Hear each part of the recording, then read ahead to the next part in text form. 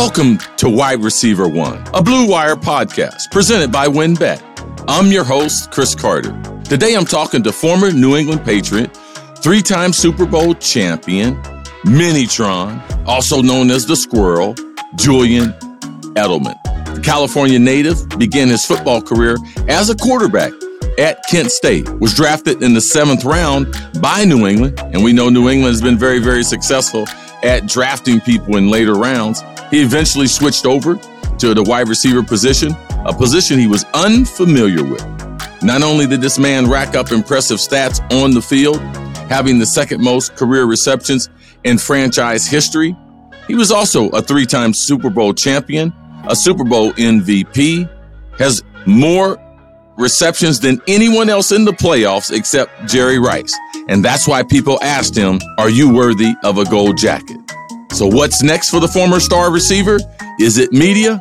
Stay tuned for my interview with one of my favorite receivers, Julian Edelman. Another day is here, and you're ready for it. What to wear? Check. Breakfast, lunch, and dinner? Check. Planning for what's next and how to save for it? That's where Bank of America can help.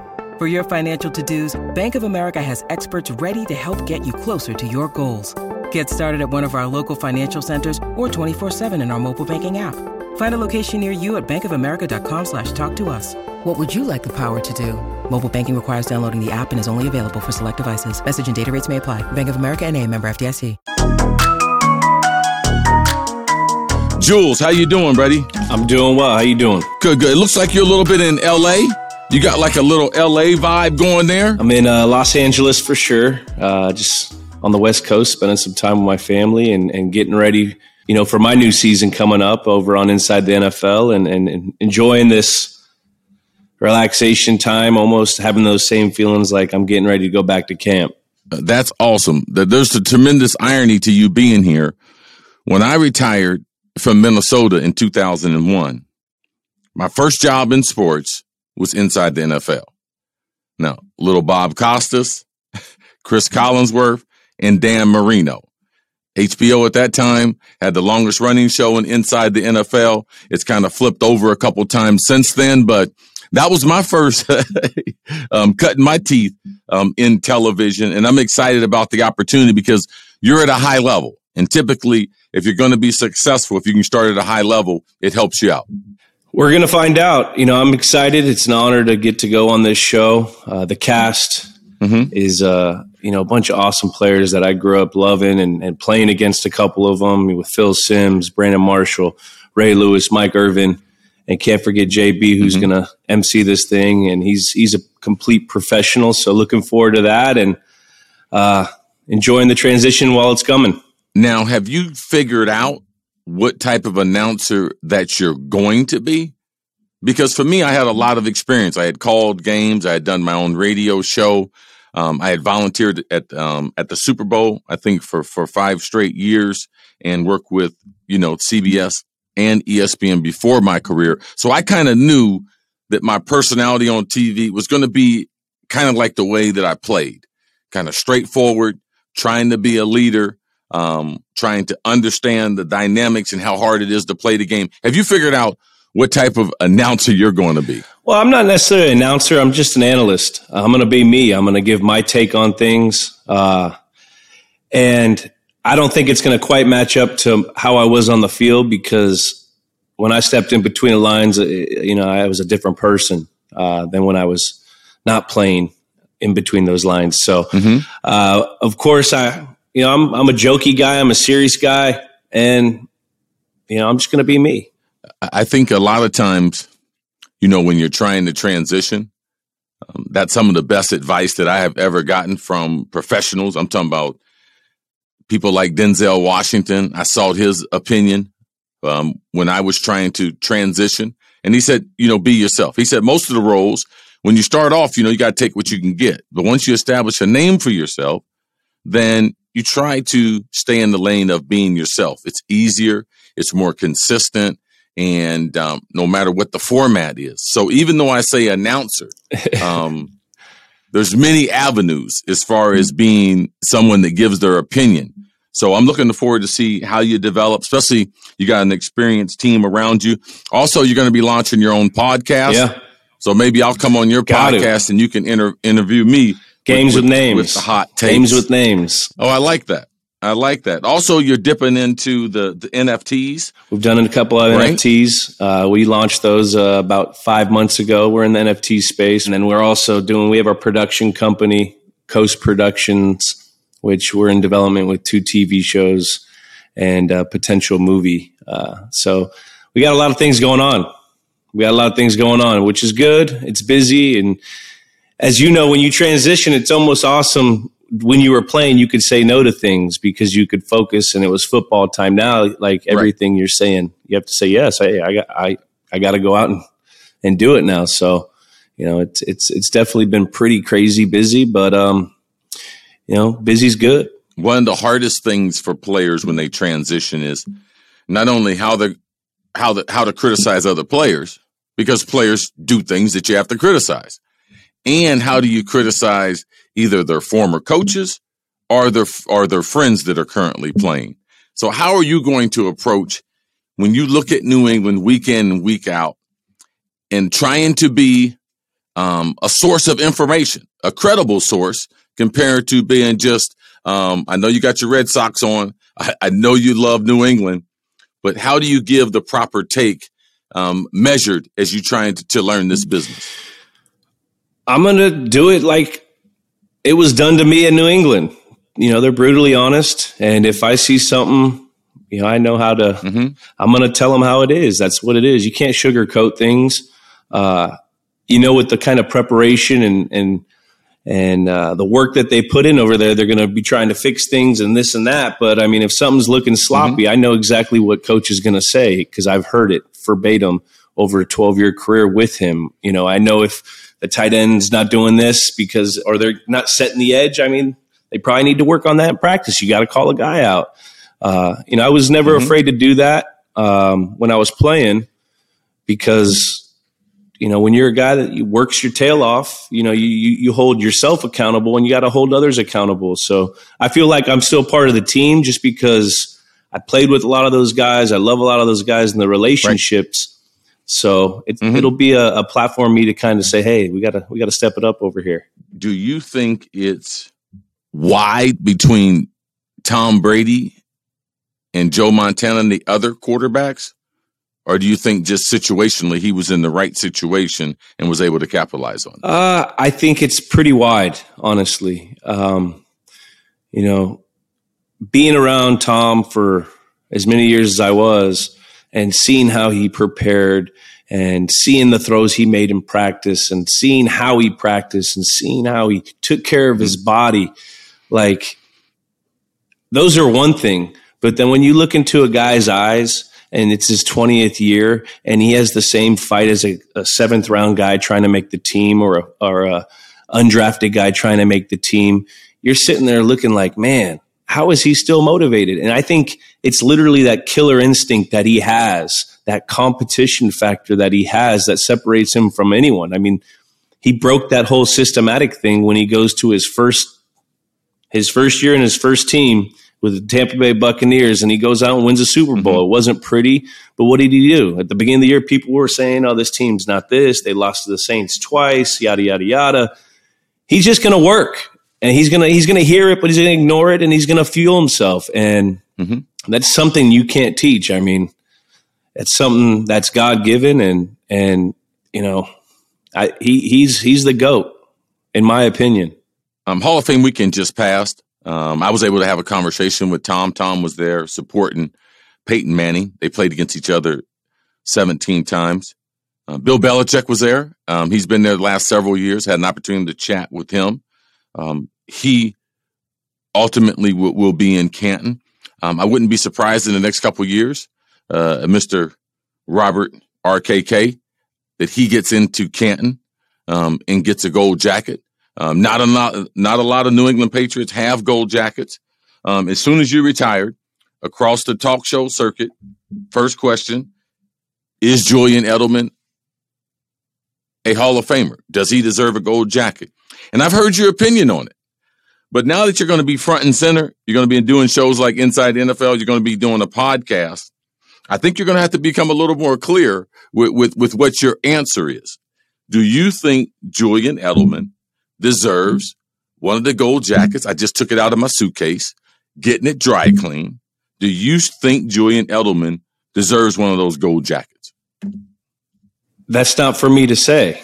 That's for guys like you that have a gold jacket to say.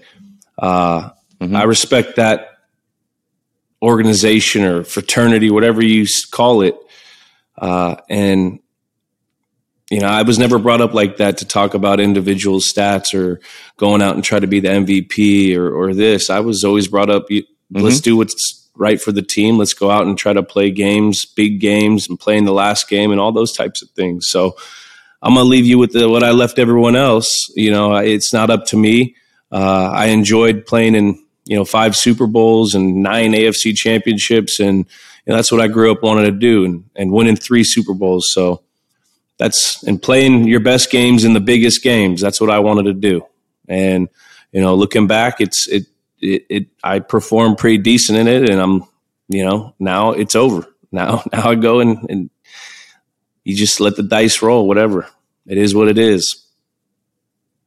I think the biggest compliment is that people would feel compelled enough to strike up the conversation, because there's no one that has those types of numbers that they're talking about.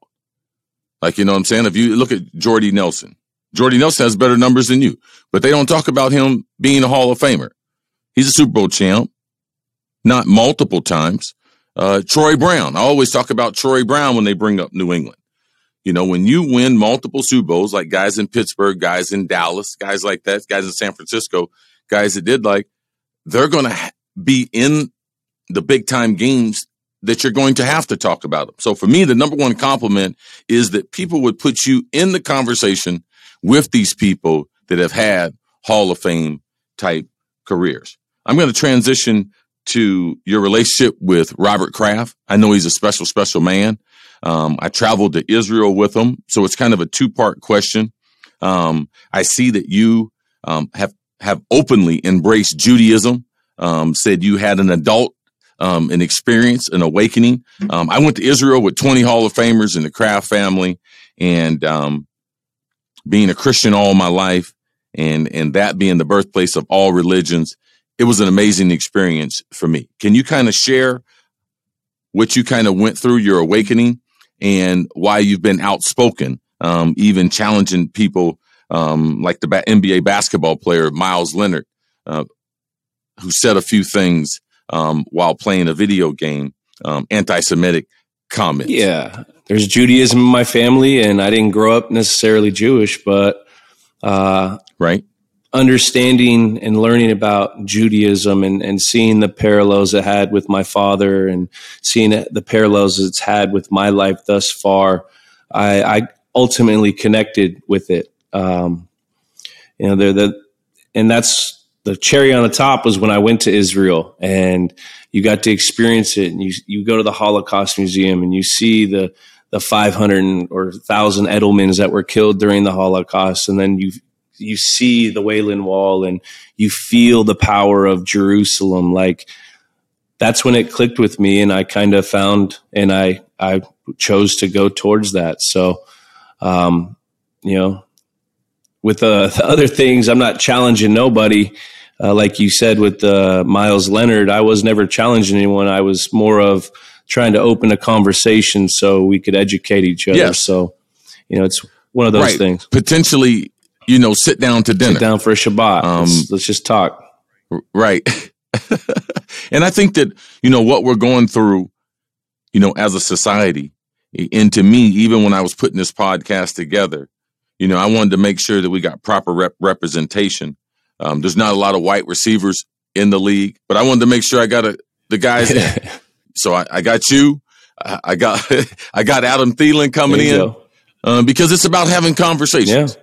It's about having conversations with different people about different things that are foreign to us, different ways of growing up, different ways of thinking.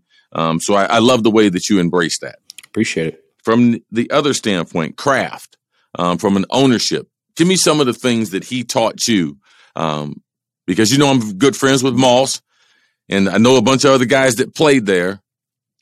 Give me a Robert Kraft story that kind of embodies who he is as a human being and as a man. Well, RKK, he gets mad at me when I call him Mr. Kraft now. He says I've graduated to RKK. So right. RKK, every Thanksgiving, because we all have to work on Thanksgiving when you play in football. And he would come in and he would distribute these movie cards to like movie passes and say how thankful he is for his family and for football and all that. And then he would go and explain verbatim the same story where, he goes into a Dunkin' Donuts and he buys the car behind him a coffee just for a mitzvah, which is a kindly, nice act just for the glory of God.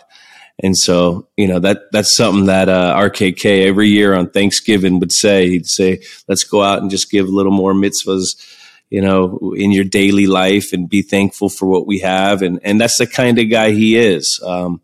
I can't compare him to any other owner. I only play with him, but, he was always around. Mm-hmm. He was always in the team meetings. This guy lived, breathed, and loved football and still does. And ultimately does what's best for our team and is really, trying to win. You hear stories from other guys or you just kind of look into other franchises, and we won't put any names on blast, but you're looking to yourself, are they really trying to win? Or are they just trying to snag the bag?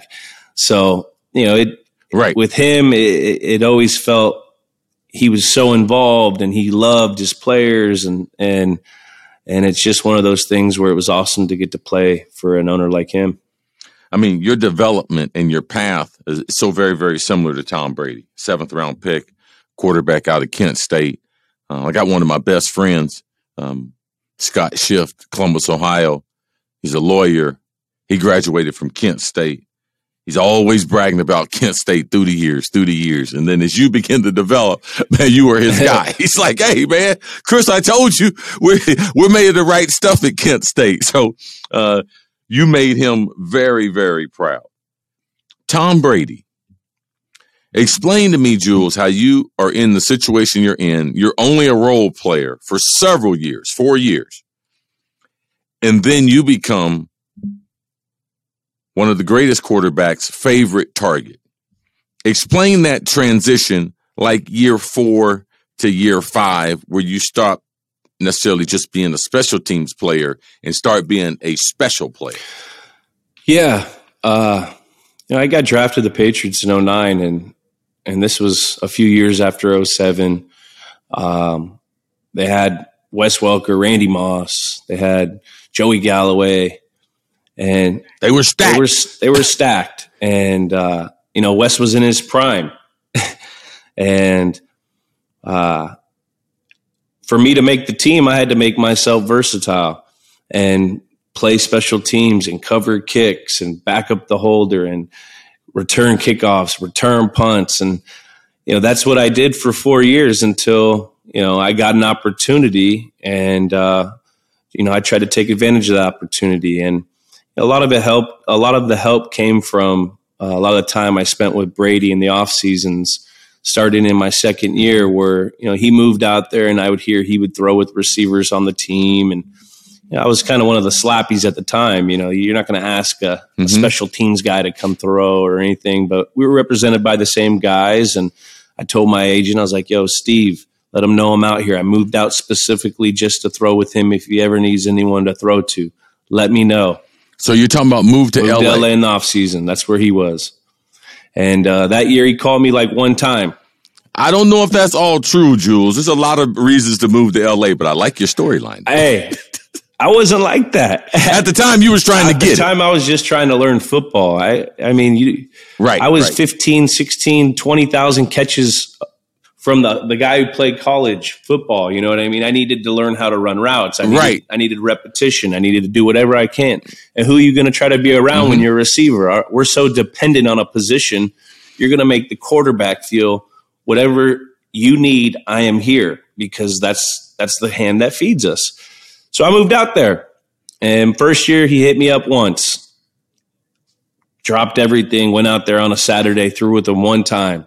Did the same thing the next year. And then we started going a little more and more. And he was learning how I was running. And ultimately, I was learning what he wanted. I was learning how he wanted the routes. And it became more and more comfortable. And then, going into when Wes left, or, my fourth season, I was playing pretty well and I was getting a lot of reps, and then got banged up. And then Wes ended up leaving and I had an opportunity. And, I think that's where, the trust levels between me and Tom, I knew going into that year, I'd have an opportunity, because it was so hard to gain his trust as a quarterback. You had to prove it day in, day out in practice. You had to it was a whole process, because he's got to be comfortable throwing that ball. And he wants to know exactly how you're feeling and this and that. And, I think that's when it all it was like a perfect storm. I was getting better at running routes just through the years of experience, whether it was a good route or a bad route. You were putting that in your head, and you're like, well, if I'm getting undercut here, why don't I sell him on this undercut and then bang it back out on my ghost route or my outcutting route? You know what I mean? So those movements, I didn't know. I was playing quarterbacks in college. So it takes you time. It's like dancing. You got to learn it. And then you feel the feel of the DB. And then once you start getting these techniques, then you could start using your athleticism. Then you could start to really experiment and really start to manipulate guys on, the coverage, and knowing what they're going to do and knowing what they're going to expect. And so I think it was a perfect storm of, the trust levels being there, and me getting a real opportunity that kind of launched me into what we went through. Working out with Tom Brady, it evolved into a big brother, little brother relationship. I follow both of you guys on social. You guys have done some amazing things together. Give me your top 3 places or top 3 fun things that you did with Tom Brady. Not Kentucky Derby. I like the Kentucky Derby. I know that's a good trip. I've been there a couple times. But give me a few spots, Jules, that typically either went to. I know you was out in Montana working out through the years, but give it to me, because I know that part you will miss. Yeah, definitely. I would throw Montana in there. We would go there once a year and just kind of train for a week. It was kind of like a rest and relaxation / hard for the receiver who has to run every day trip. And that was always something special that we did, get away from the families and kind of get ready for the start of the year. It was one of those, it was almost like a kids camp for adults, where, we'd go out, work out in the morning, run routes, eat nice, play around of golf. And, we'd do those types of things. And then a couple other places we went to, we had a fun time at, the Mayweather Pacquiao fight. That was a fun night. We came from the Kentucky Derby and went there, so I couldn't use the Kentucky Derby. And we've had some fun nights in New York. He likes, he lives out there sometimes, and him and his wife, we went out to, dinner a couple times, and nothing crazy. I mean, it was really ball, and we would stay in touch, but once it's off season, we've seen each other for so long, and we know we're going to see each other for an extended period of time going forward. And, the next year, off season, you're kind of doing your own things, and it, evolved when we got older, and I had a kid, he had a kid, it changes. So, we've had some awesome times, and, it's awesome seeing him do what he's doing right now. I've almost heard every Randy Moss story, but I know Moss had a huge impact on you learning the game. Best athlete that I ever played with, best athlete that's ever played wide receiver.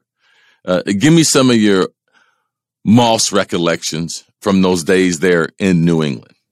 Being a 22-year-old kid just getting drafted there and seeing Randy Moss and play throughout his career in Minnesota, and then going to the Raiders, and then coming to the Pats, I was just so interested to see what he looked like in general, in practice and this.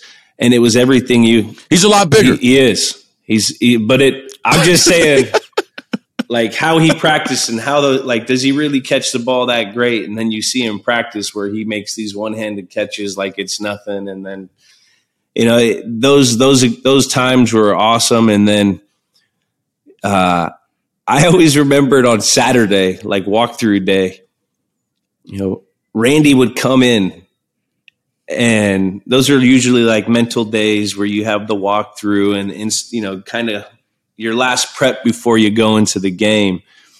It's normally nice and quiet, and he's not. It was quiet.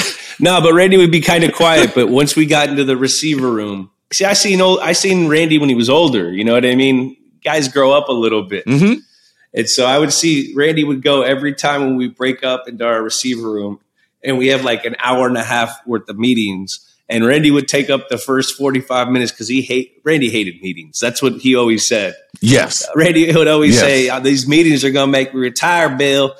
But we get into that meeting room, and to cut away from like the X and O's, Randy would just give an explanation on 60 Minutes. The Friday night 60 Minutes, like, man, I can't believe this husband thought he could get away with that. And you know how he would go into his storytelling. He'd get up on the board and start drawing. I see you got the little West Virginia twang on there too. It was he was an awesome teammate. I miss him, and it's been awesome to watch him blossom into his TV career and kind of let people get to really know him. Because, there was a time where, people, you know what I mean? Like, absolutely. Back in that day when he's a younger guy and this and that, but like people are starting to get to really see like the charismatic, charming Randy Moss, who can be an asshole. Don't get me wrong, because every day he would come in. And another thing, every day he'd come in, he used to call me Edelnut. He goes, "Hey, Edelnut, 98 first round. You better get to know me." Or he would say something like, there's about 15, 16 of you out here, Julian Edelman, but there's only one Randy Moss. 98 first round, get to know me, and just walk off. Like, get to know me. Nah, but I mean, if you look at the figures that you've had in your life, I mean, small beginnings, humble beginnings, Kent State, quarterback. I saw the videos, man. You throw it, you run it, you do anything to try to win a game. Get drafted by New England, legendary owner, Kraft, legendary coach, Belichick, legendary, arguably at their position, Moss and Belichick. I mean, Moss and Brady. Don't forget Gronk. But Belichick was the... Can't forget Gronk. That dude was a monster for a few, like... There is no doubt. I wasn't going to forget Gronk. It's just amazing your surrounding. But all of that managed by Belichick. And to me, I played against his defenses for so many years with the Giants when we used to be in the NFC, and just watching him and how he taught the game of football. I just had such a great deal of respect how he maximizes the roster and will not give you any yardage during the game. If you had one Bill Belichick story, what would it be? One Bill story. I mean, I've already said a lot out there, and he always gets kind of mad at me. But, it's just to kind of piggy. But he's a different guy, too, than the perception that he gives. He is, but he keeps business. And he's brutally honest. It's not easy to play for him. He expects a lot out of you every single day you're there, and any single type of activity you're doing, whether it's meetings, installations, or walkthroughs or practice. He wants you. That's what he wants. He wants little soldiers that are just going to go out, and he's going to lead that thing how he does it. Mm-hmm.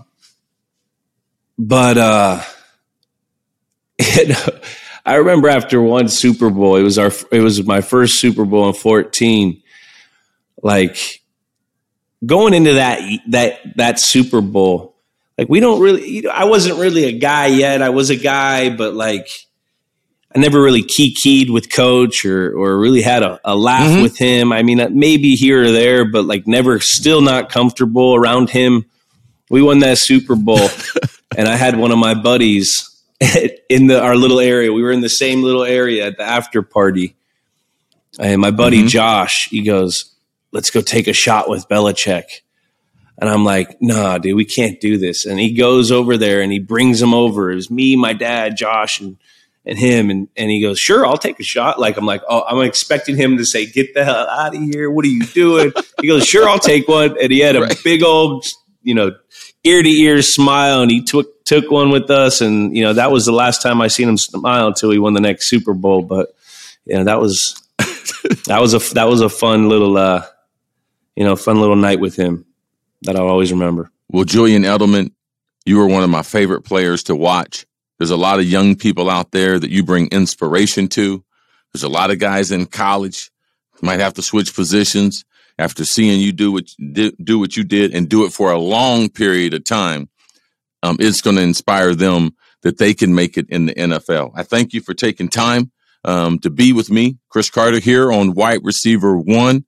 You're awesome. Your broadcasting career starting off just like mine inside the NFL. If there's anything that Cris Carter can do for you, Jules, in this business, just make sure you reach out. I'd love to be able to help you. And thanks for being on the show. I appreciate it, man. And big fan.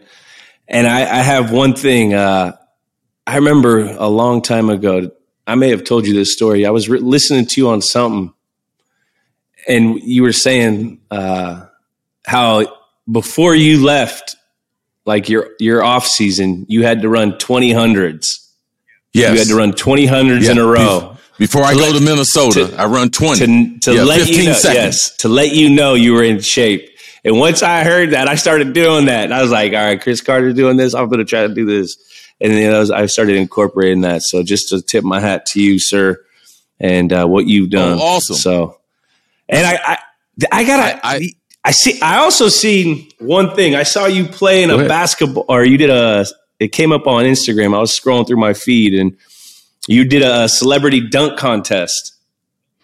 Foot Locker Slam Fest. Foot Locker Slam. Me, Primetime, Michael Irvin, the triple jumper, Mike Conley. Yeah, Powell. Yes, Michael Powell. That was awesome. But then it got me thinking, right?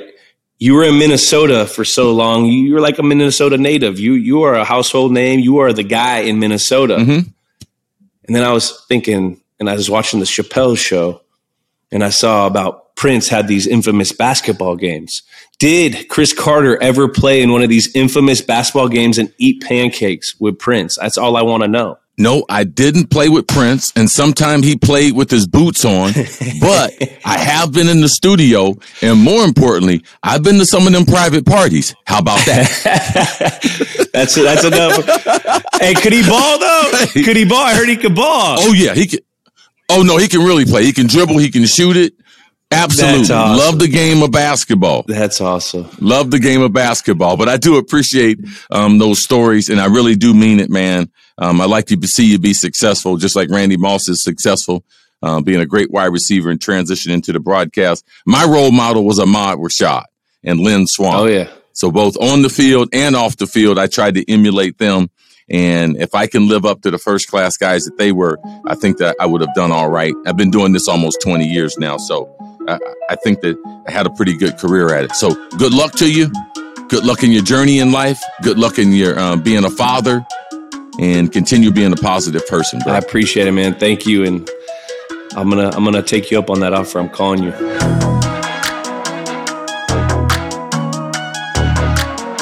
Thanks to Julian Edelman.